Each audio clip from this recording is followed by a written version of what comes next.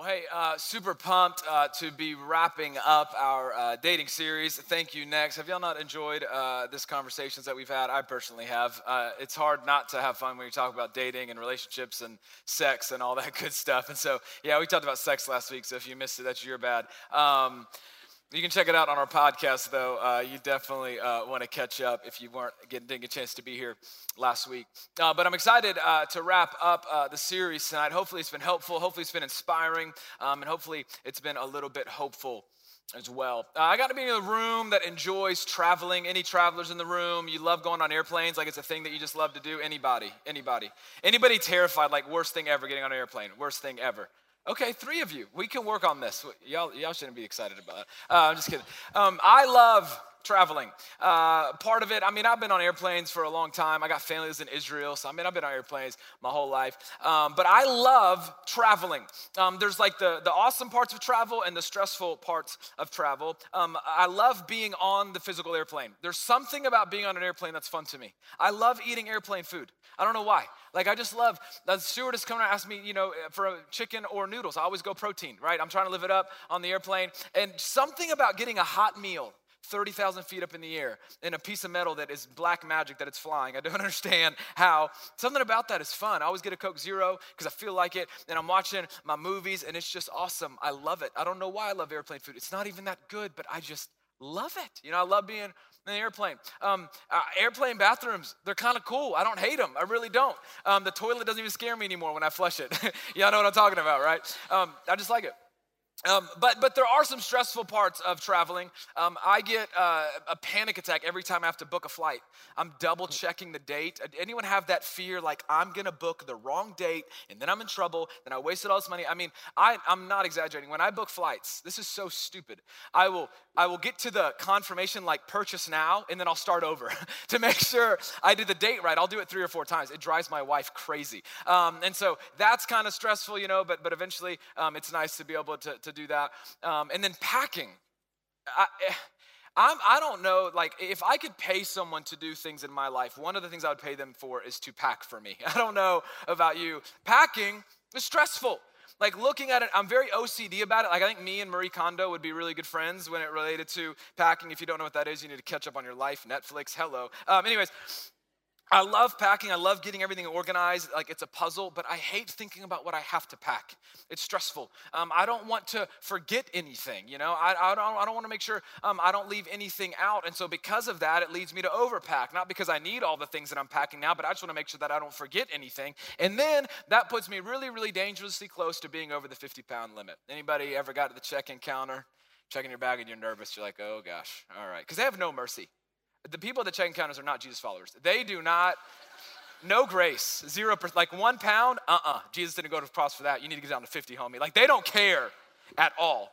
And I am the guy, I don't know if you've ever been the guy. I used to judge the guy or the girl that did this, that is right there scrambling right in front of the thing, trying to take stuff out of his bag, stuff it in his or her carry-on or switch things up. Ever judge that person? Yeah, I did until I became that person. Happened to me a year and a half ago. Julie and I were flying back from Tampa after being on a cruise, and we did Spirit. Stupid decision. I don't know why I did that. I was so dumb. If you ever flown Spirit, I remember when I discovered Spirit. I was in seminary, graduate school, thought, this is going to be the great, it's so cheap. That airline, my gosh, I don't know if I ever felt more unsafe. My first time on Spirit Air, I'm not kidding. Remember how in elementary school and middle school on the bus, you could write on the back of the seat with an eraser and it would show up? You know what I'm talking about? Yes? Well, I'm not kidding. On my Spirit airline, the first flight ever, I'm sitting down, I'm in the aisle seat, and on the back of the 2 seats, it says, "This plane is a hot mess." I'm like, okay. Hopefully it flies, Like you're not even sitting in a chair, you're sitting on metal covered with a little bit of leather, like that's what you're sitting on. But so we were flying Spirit home and they're really stingy about like marking you up on everything. And so their weight limit isn't 50. I didn't know this, their weight limit is 40. So I packed for 50. So I put it up there and it's 47 pounds. And she's like, "Ooh, that'll be an extra $50. I'm like, "I'm sorry, who?" And she's like, it's a 40 weight limit. I was like, "No, it's not, it's 50.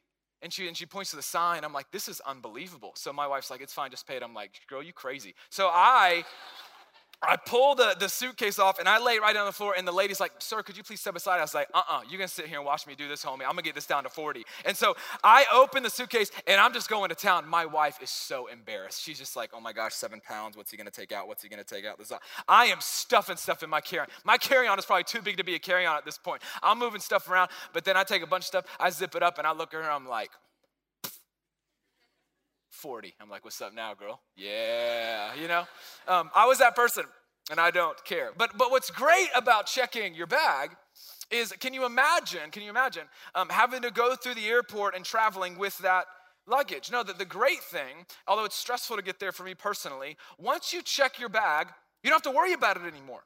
Like once you check your bag, you've taken care of it, you've done the hard work to get it ready, and it's all set. Then you check it, and it's gone. It gets magically to your final destination unless you have really, really bad luck. But you check your bag, and you don't have to worry about it anymore. It's convenient. It's awesome. You don't have to lug it around. You just get to walk freely and do your thing until you get to where you're trying to go, checking your bags. Tonight, as we wrap up our dating series, the more and more I thought about it, the more and more convinced I became that I wanted to do a message about checking your baggage.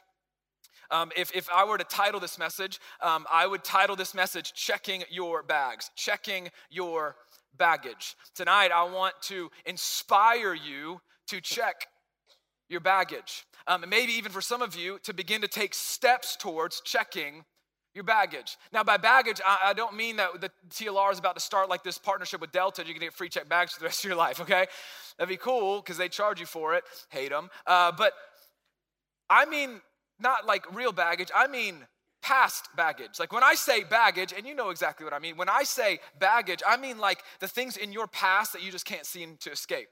When I say baggage, I mean all of that junk that happened to you when you were younger. I mean all that junk that happened to you your freshman year. When I say baggage, I mean pain and hurt from past experiences. I mean that relationship that really did you in. I mean that one time with your dad or with your mom, or that experience with your family that really impacted you negatively. When I mean baggage, I mean all of the things that have happened in your past. Some things that you can control and some things that you cannot control. And baggage is not a positive word. When we say, yeah, I've got baggage, you're like, oh my gosh, I'm so jealous. Like it's not, baggage isn't a positive thing. No, it's actually a negative thing. We don't want baggage, but we have it. We have it. In fact, baggage being negative, it basically just also, the reason why it's negative is because it means that we have issues. Anybody in the house have issues tonight? Just me? Okay. Yeah, what's up, everybody? Okay, yeah, look around, we're all human. Baggage means that we have issues. So if I could even define baggage for us tonight, I would say this, that baggage is current issues caused by past experiences, events, or environments.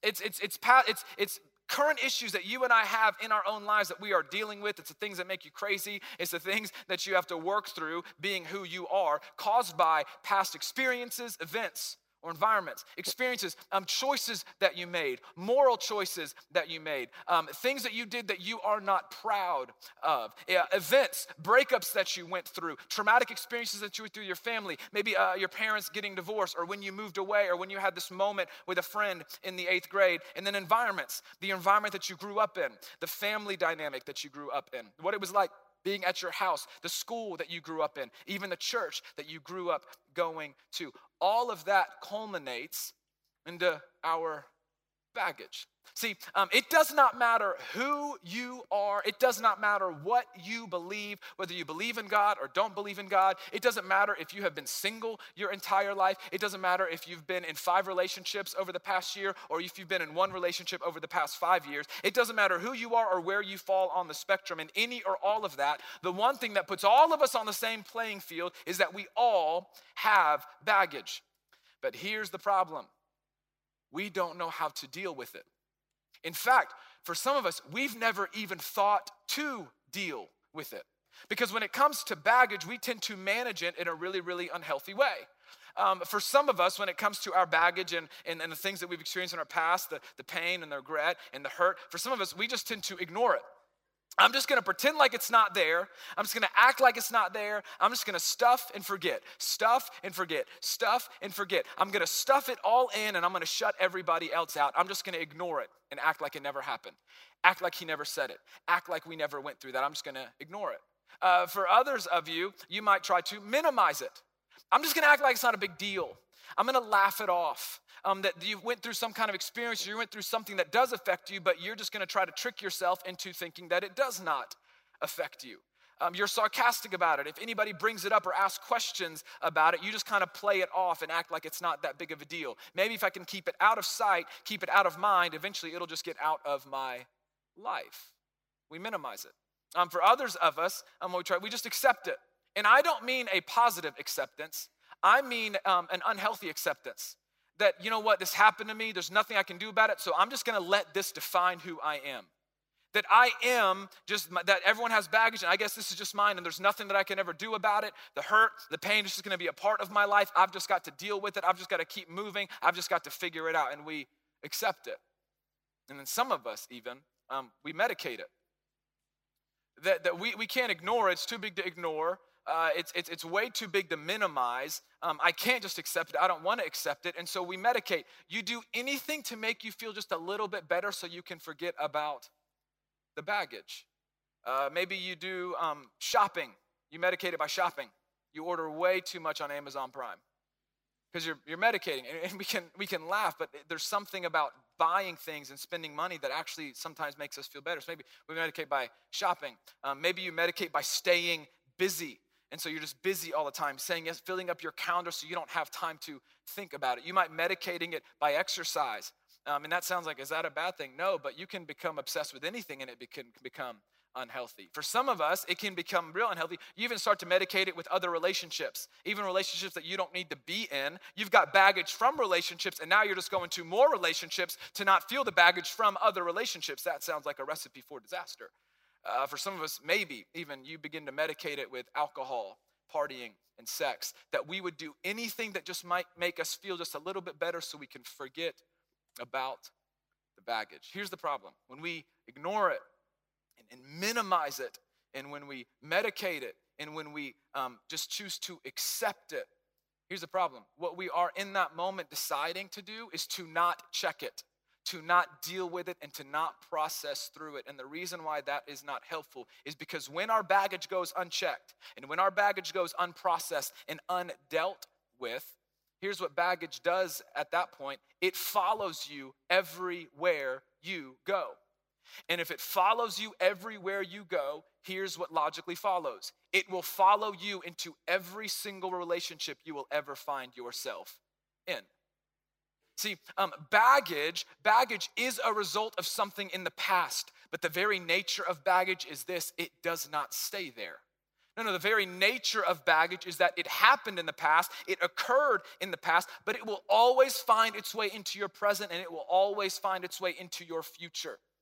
And I can't think of many more things that baggage will affect negatively more than any and all of your relationships, especially a future marriage, which I would imagine so many of you in the room hope to be true of you one day.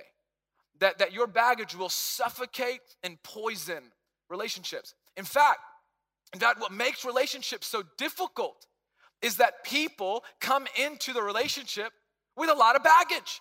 In fact, for some of you, the reason why your relationships didn't work out, the reason why dating didn't work out the way you wanted it to, or that relationship ended that you thought had so much promise, was because you guys came in with baggage and you just thought it was a compatibility issue. You thought the problem was the other person, that it just didn't work out. But really, it was baggage that was undealt with. You had two unhealthy people coming into a relationship, and no wonder it didn't work out. In fact, I'm convinced that so many marriages, it's sad how many marriages fail in our country. I'm convinced that a big reason why is because we just think, if I can just find the right person, then it'll fix all my problems.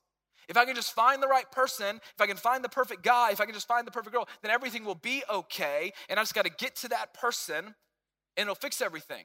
But then ultimately what you have is just two unhealthy people coming into a relationship, coming into dating, coming into marriage with a bunch of baggage that's been ignored, minimized, accepted, and medicated, and it turns into a disaster. See, I want you to imagine it this way.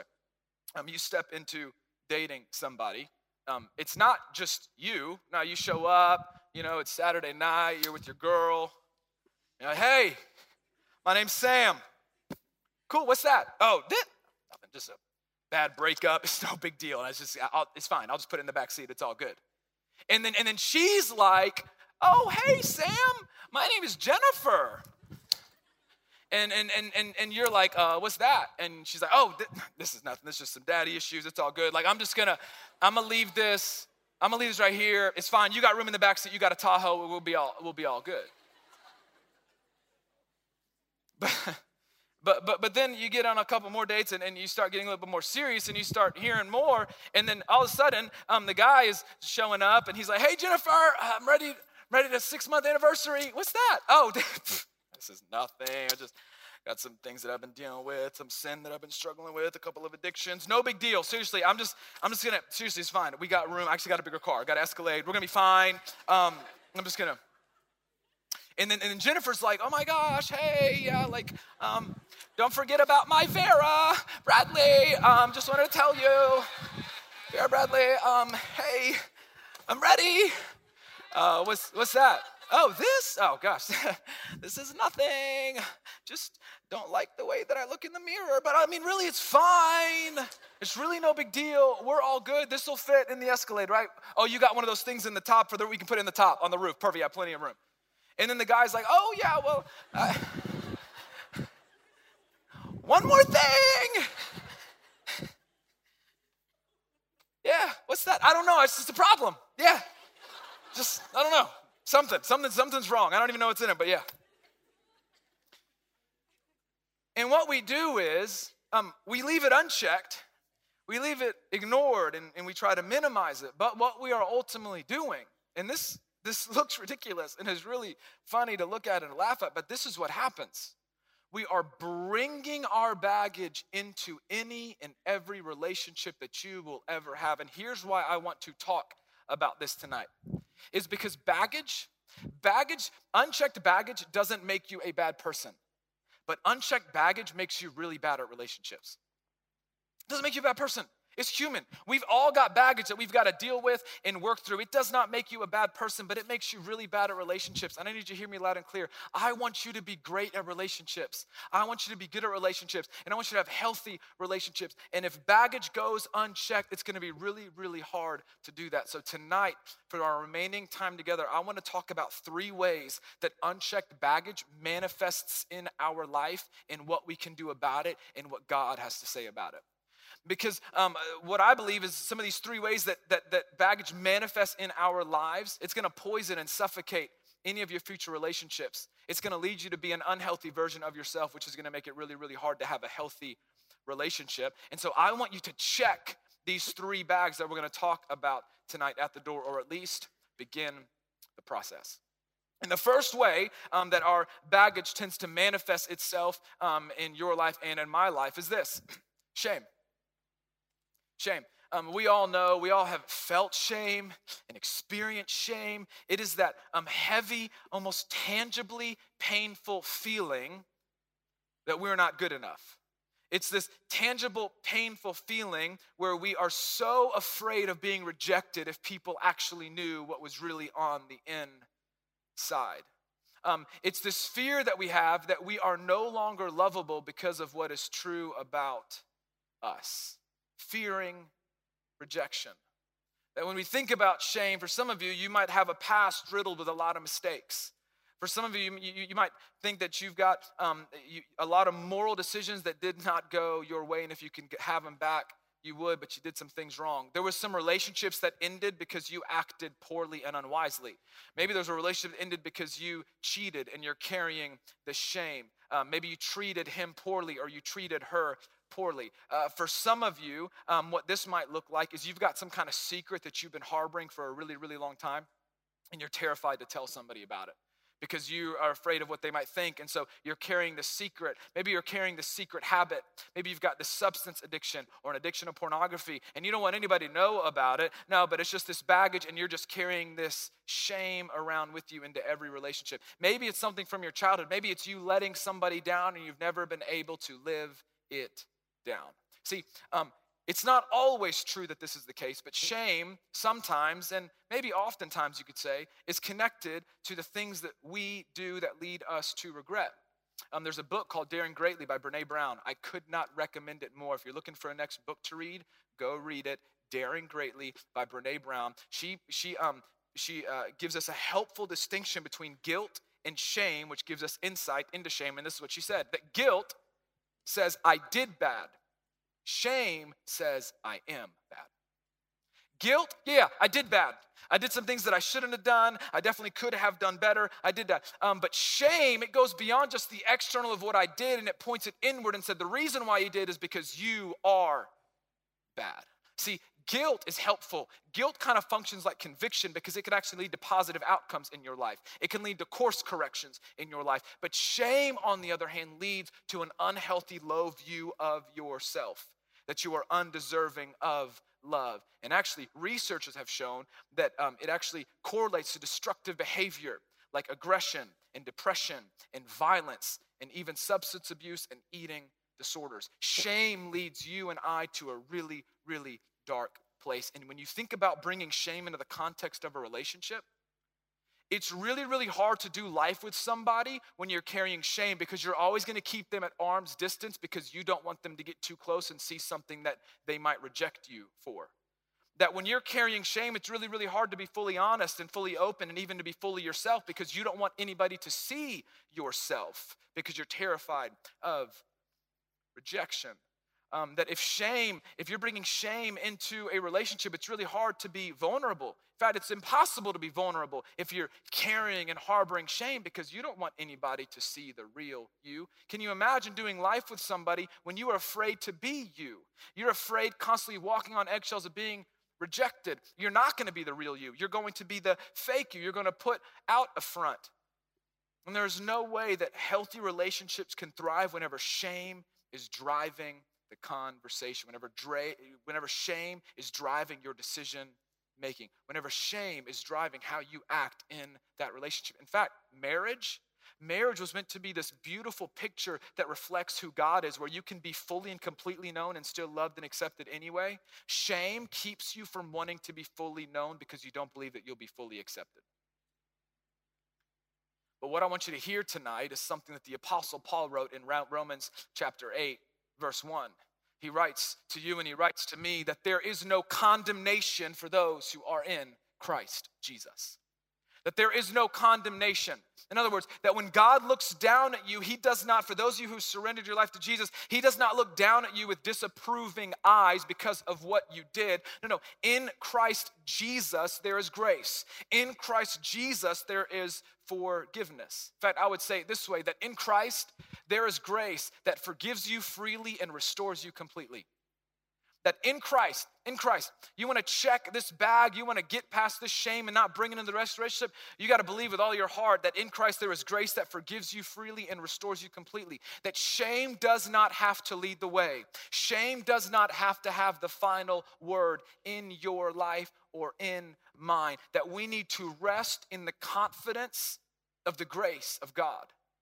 And the confidence that Jesus' work on the cross was enough to forgive you of your sins so that when God looks at you, he does not look at your baggage, your past, and the things that you've done that you're ashamed of. No, when he looks at you, he sees the righteousness of Jesus because that is what is written on your heart whenever we give our life to Jesus. So I want you to hear me loud and clear tonight. That I don't care what the baggage looks like, that you are not too broken for Jesus, you are not too dirty for Jesus, and there is a God that fully knows you and completely loves you and sent Jesus for you while you were at your worst. In fact, the beauty of the gospel is that we are bad. The beauty of the gospel is that apart from Jesus, we are messed up. We're worse off than we could ever imagine. Paul says we're dead in our sin, but because of Jesus, we are brought to life, that we are made alive, and that is why the old becomes new. So Paul says there is no condemnation. So I want you to check that bag of shame, and I want you to remember the grace of God tonight. And just a quick side note, because I've actually had conversations with students about this. If you're in a relationship with somebody, and you've had a past, and you've got some shame, and you've checked that shame, and you're working through that, and Jesus is restoring and working in the broken parts of your heart and your life, and the person that you're in a relationship with can't handle all the things that used to be true of you, yeah, you need to bounce and quit, because that's not your problem, that's his or hers. Because in Jesus, there's no condemnation. The second way that baggage tends to manifest itself in our lives is this: bitterness. Whew, it's a big one. Oh man, I need the whole series for this talk. Bitterness. That we look at our past, we look at our baggage, and we see moments where we are angry at people for the way that they've wronged us, angry for the way that they hurt us, angry for the things that they put us through, angry for the things that they said to us, angry that they cheated, angry that they betrayed our trust. It might be a relationship. It might be a friend that you trusted with everything and they walked out on you. It might be a person that always said they were going to be there and they weren't there. It might be a parent that never showed up. It might be a parent that never spoke in love. You might be harboring anger and bitterness because your parents ended up getting divorced and they did not fight for each other and you never forgave them for that we can all look back at our lives and our baggage and see the things that would create bitterness in our hearts because we are angry with the choices that people made to us or against us or for our family. Here's the thing about bitterness, though. It's really, really hard to get better when you're bitter. It's really, really hard to get healthier when you are harboring bitterness, because here's what bitterness does. Bitterness tethers you to your past. Bitterness literally traps you in your past. You remember that game Tetherball? It got big because of Napoleon Dynamite. You know, I don't even know how to explain this game in Napoleon Dynamite. Hello. But it's like this metal pole. It sounds stupid, and there's a kickball connected to it with like a big old rope, and you just kind of hit it around the pole, and the other person has to hit it back. You know, I don't even know how to explain the stupid game, but it's actually kind of fun, so you can go Google it. But that's what bitterness is like. That we are tethered to something and we're not making any progress. We're not moving forward. We're just going in a really, really unhealthy circle. Bitterness tethers you to the past and it tethers you to the mistakes of other people. And bitterness keeps you from being able to move forward. Bitterness keeps you from being able to make progress in your life. Bitterness is a thing that keeps you from being able to take steps towards your healthiest self and your best self. This is why the Apostle Paul, when he talked about what you and I's response should be, this is what he wrote in Ephesians chapter 4. He said this. He said in Ephesians chapter 4, get rid of all bitterness, rage, anger, brawling and slander, along with every form of malice. Be kind and compassionate to one another, forgiving each other just as Christ in God forgave you. I can't read. Just as in Christ, God forgave you.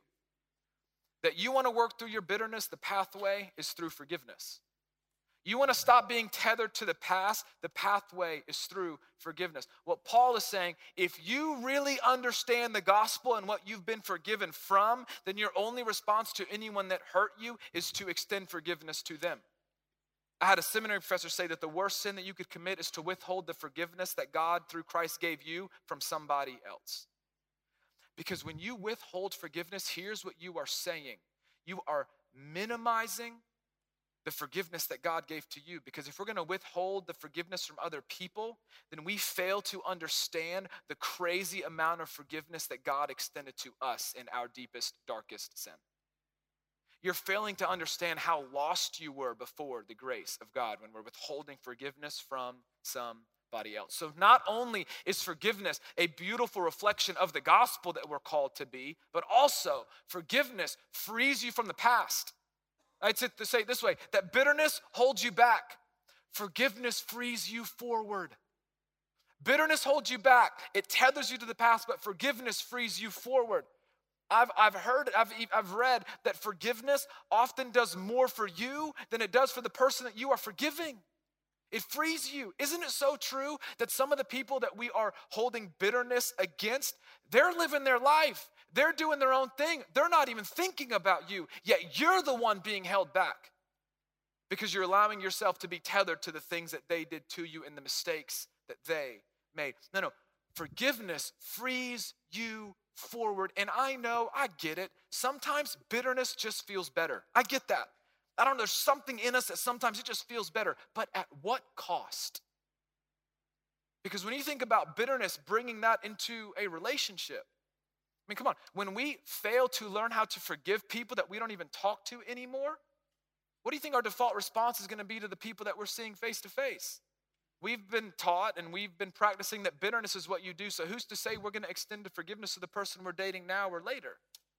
That one of the best things that you can do for marriage is to learn how to forgive, because there is no such thing as someone that's never going to wrong you or hurt you. Ask my wife. I love her so much and I try so hard, but I don't always get it right. I don't. Nobody does, because relationships are hard. Relationships are risky. Relationships are messy. But there has to be forgiveness. If bitterness is coming into the relationship, if that's our default, what's going to happen is we're going to be projecting onto people the frustrations that we have with past people. That you're in a relationship or you're in a marriage, if you haven't dealt with that bitterness, you're going to be frustrated with them, and it has nothing to do with him or her. It has everything to do with what you experienced with people in your past, because you've tethered yourself. That bitter people tend to be set off and get angry at little things. Not because that little thing deserved that anger, but because what you're actually responding to is something in your past. That bitter people often have disproportionate reactions to things in their present. They have disproportionate reactions to things that happen in their present. Why? Because what you're ultimately reacting to is not what he said or what she said. No, it set off something in you that was triggered by something he said or she said 5 years ago, last year, 10 years ago. So you want to free yourself forward? Forgive. You want to reflect the gospel that saved you? Forgive. And just a quick note about forgiveness.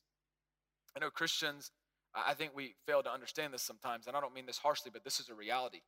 You can forgive somebody and free yourself from them and extend grace to them, but you don't ever have to trust them again. It's real.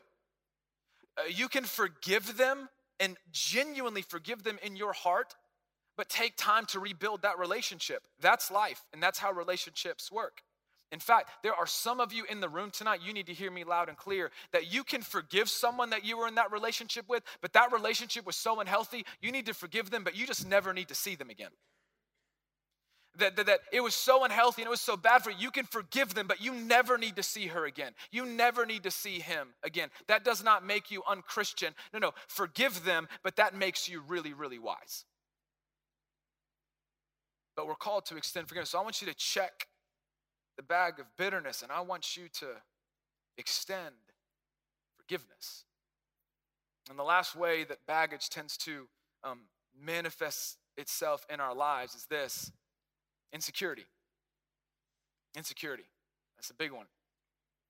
Insecurity, being unsure of yourself, failing to have confidence in yourself. That maybe growing up you were constantly compared to somebody else. You were constantly compared to your brother or your sister by your parents, and you felt like you never measured up. Maybe you had a parent that was absent. Maybe you had a dad that never told you that he loved you, and so you grew up thinking that you were unlovable. Maybe for some of you, you were defined by a label. You were defined by something someone said to you and it stuck, and you started to believe that it was actually true about you. You actually started to believe that that was your identity just because they spoke it into existence, just because you heard it so many times. For some of you, because you've always tried to measure up, anytime a relationship fails, you think it's your fault. You think you did something wrong, and so you've actually started to believe that there's actually something wrong for you, and you'll never be able to experience a healthy, thriving relationship. For some of you, you grew up with a performance-driven mentality that you believed your worth and your value is based on how well you perform. So now every failure leaves you thinking and believing that you are not enough, not worthy of love, and not valuable enough for anything significant in this world. It's tiring to feel like you never measure up. Maybe for some of you, you grew up in a broken home, maybe a divorced home, and that's become your identity to the degree that you're convinced you have no chance at a healthy marriage. This has been a huge thing for me. Insecurity, this is one that I deal with the most of the three that we talked about. I love my dad with all of my heart, and him and I have an amazing relationship now. He's my biggest fan, and actually, just a little while ago, we had a cool conversation where he apologized about a bunch of this stuff. But growing up, my only goal, just like most sons, was to make their dad proud. But my dad pushed us to be the best and to always make A's. And for me, I grew up with this performance-driven mentality that in order for me to make people proud, I had to perform. That you want to talk about baggage that I had? I remember the first B that I ever got. And the reason I remember it, 5th grade grammar class with Miss Dean. And the reason I remember it was because I was terrified to tell my dad. Because I wanted him to be proud of me. Because in my mind, I didn't make all A's, I didn't measure up, and so I did not perform, therefore I wasn't going to get approval. That I always had to be the best. And you want to talk about baggage, my default is to slip back into this even now. That if I'm not careful, if I'm not constantly checking my heart and checking my bags, even though me and my dad are good, even though he's even apologized for all that, like we're straight, but it is still a part of me if I'm not careful. In fact, if I'm being totally transparent and honest with you guys, that if I'm not checking this insecurity in my own heart, it's easy for me to believe that I'm just as good as my last sermon. That I'm just as good. And if it was a B- night at the living room, then I'm B- until next Wednesday when I can redeem it and hopefully get an A so I can feel better about myself. If I'm not careful, I slip back into that. That if I'm not careful, I slip into believing that my worth and my value is directly connected to how good of a boss I am. That when I fail any of the people that make this place happen here at the living room, if I fail any of them, if I'm a bad leader, then that means I am a bad person. I grew up with this performance-driven mentality. And I'm telling you, it even finds its way into my relationship with Julie if I'm not careful. All of a sudden, when Julie tries to give me advice on how I can be a better husband, I take that as a shot by her saying I'm not good enough. I shut down, I get angry, I get frustrated. And all she did was tell me how I could be better, which I need to hear every single day. And when I bring that insecurity into my marriage, when I allow that to be there, you know what else happens? I look for Julie to fill a void in my heart that she was never meant to fill. I look for her words and validation to fill a thing in my heart that they will never be able to fill. See, when you bring insecurity, when you allow that to manifest itself and you carry that into your relationships, you're going to be looking for validation from people that are never going to be able to give you enough. You're going to do anything for that person just to feel loved. You'll say yes to anything just to feel loved. You'll be in a relationship that you don't even need to be in just to feel loved. And if you carry and let insecurity manifest in your life, if you are single and not in a relationship, guess what? You're going to think that that there's something wrong with you. The healthiest relationships in your healthiest marriage is going to be when there are two people who know where their true worth and value actually come from. And it has nothing to do with the other person. You need to hear me loud and clear tonight. That the ultimate gift that God could give you is not a boyfriend or a girlfriend. The ultimate gift that God could give you is not a spouse. It's an awesome one, but it's not the ultimate. The ultimate gift that God could give you, he already gave you, and it was Jesus on the cross. I don't know if you're seeing a trend here, but the answer to every single one of these is in some form or fashion, Jesus. Hello. That your value and your worth is not defined by anything you might have failed at or anything that anybody else said. No. Your value and your worth is at an all-time high because of what Jesus did for you. First Peter, the Apostle Peter writes it this way. He says, "For you know that it was not with perishable things such as silver or gold that you were redeemed." Redeemed means to be rescued, to be ransomed from, to be purchased.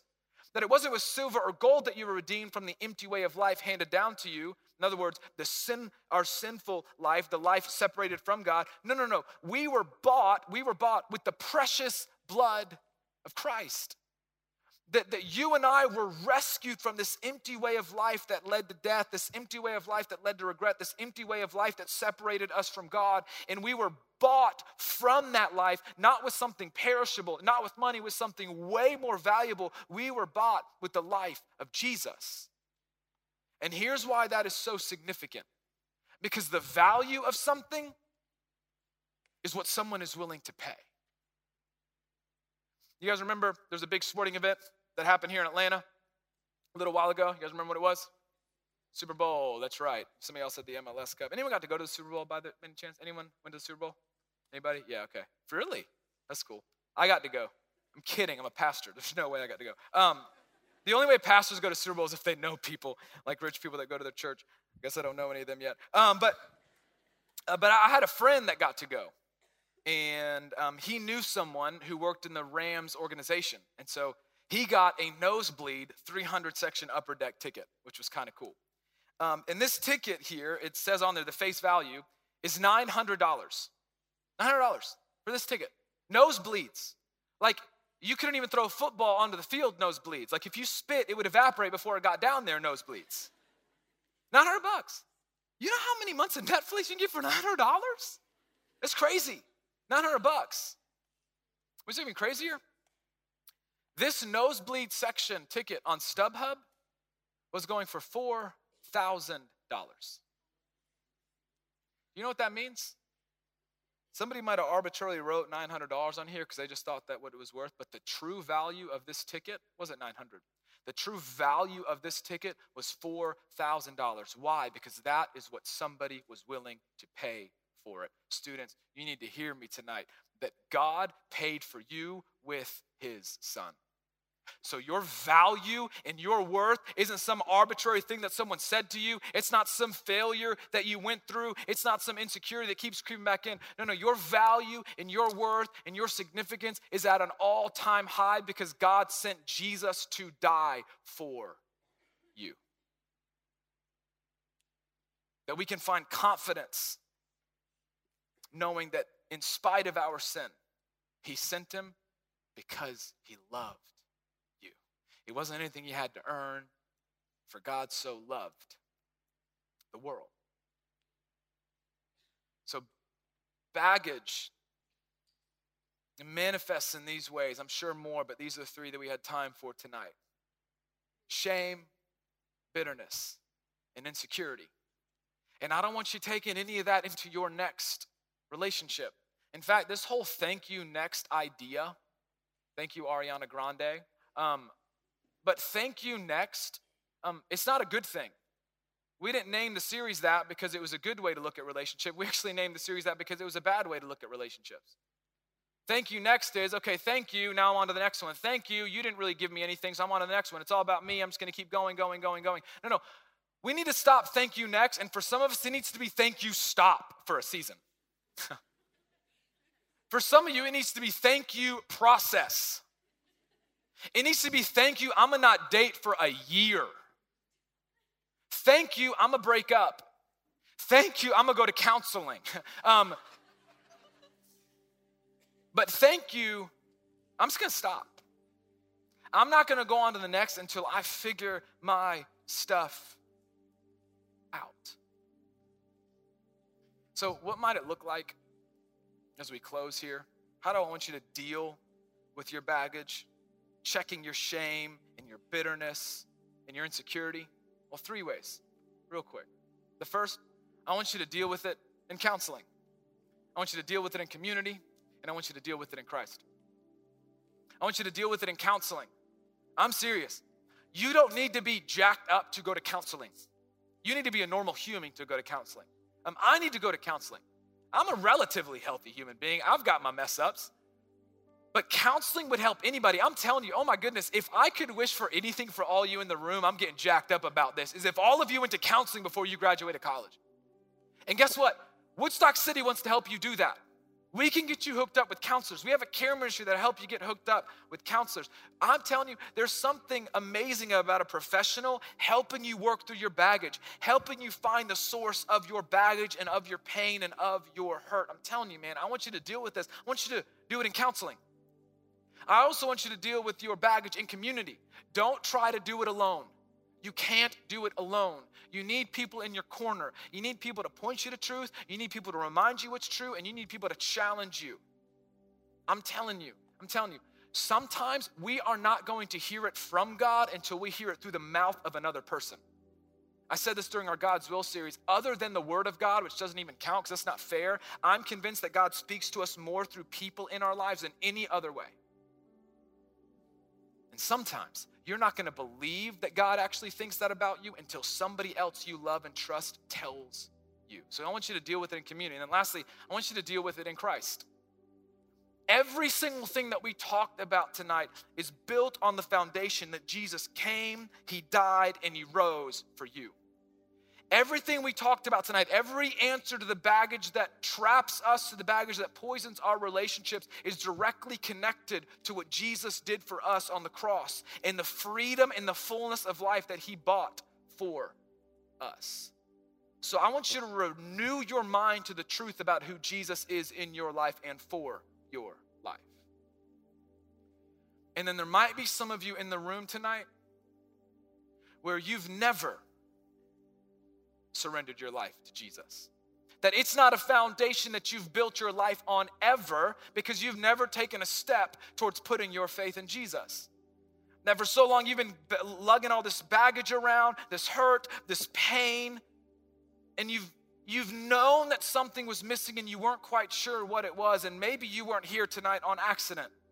Maybe you finally showed up as it wasn't an accident. Or maybe you've been here for the 5th time and it's not an accident you've plugged in. Maybe it's not just for the free food anymore, although that's great and I hope you keep coming back for it. We'll keep bringing it. But maybe for the first time tonight, something clicked. Maybe for the first time you're seeing Jesus in a brand new way. The Jesus that died on the cross for your sins, and then he rose from the grave 3 days later so that whoever would put their faith in him, sin and death would no longer have the final say. That on this side of heaven, we would be able to experience not a perfect life, but a full life. And eventually spend eternity with God in heaven after this life was over. So if you're in the room tonight, and this is not something you want to be true of you, but you haven't built your life on the foundation of the only one that can help you through it, Jesus, I want to give you an opportunity tonight to surrender your life to Jesus. I want to give you an opportunity tonight to put your faith in Jesus, maybe for the first time. And if you've already done it before, you don't have to wonder if it worked. I promise it did, okay? But if you've never done it before, I'm about to lead you in a prayer. And I just want you to repeat this prayer after me.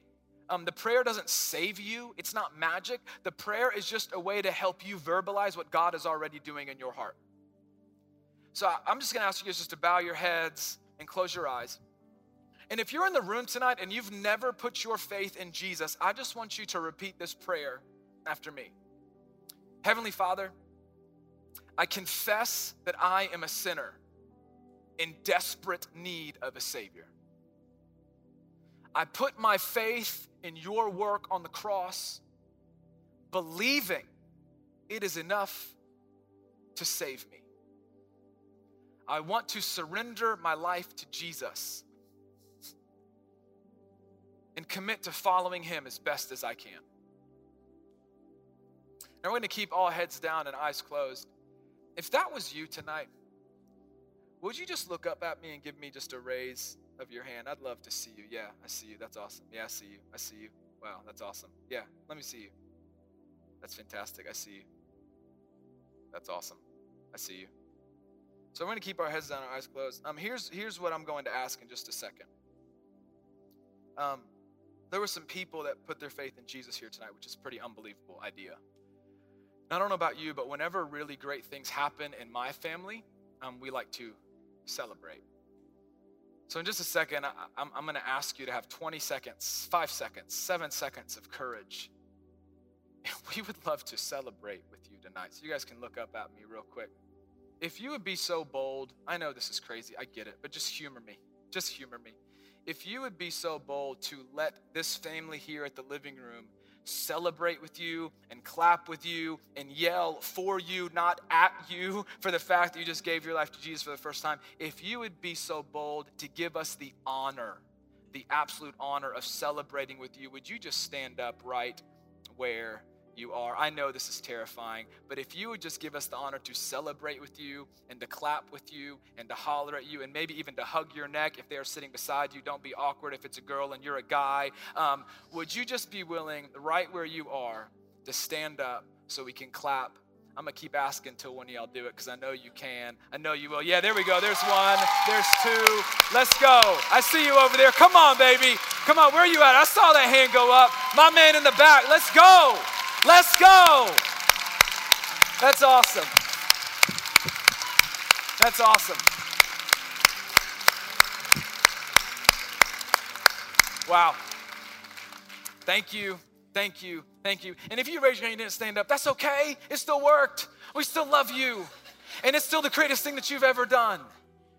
That's amazing. That's amazing. That's amazing. If that was you tonight, man, we'd love to connect with you tonight. We'd love to talk to you tonight. We'll be here on the front. Some of our staff will be here up front. If you have some questions, you want to pass. If you're in a small group, I want you to talk to your small group leader about that. We love you. We want to do life with you. And I'm telling you, students, I'm telling you, give this to Jesus and let him work in your heart. I'm going to pray for us. And then Molly's going to come out here and she's going to sing a song.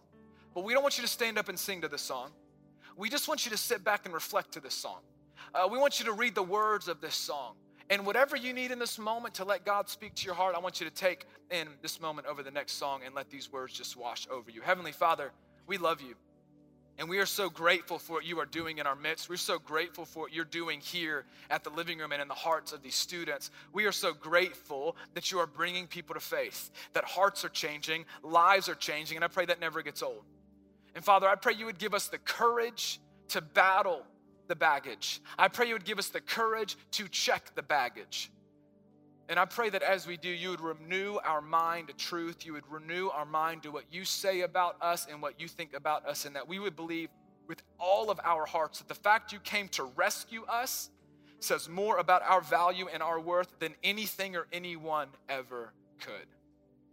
We love you, and it's in the matchless name of Jesus that we pray. Amen.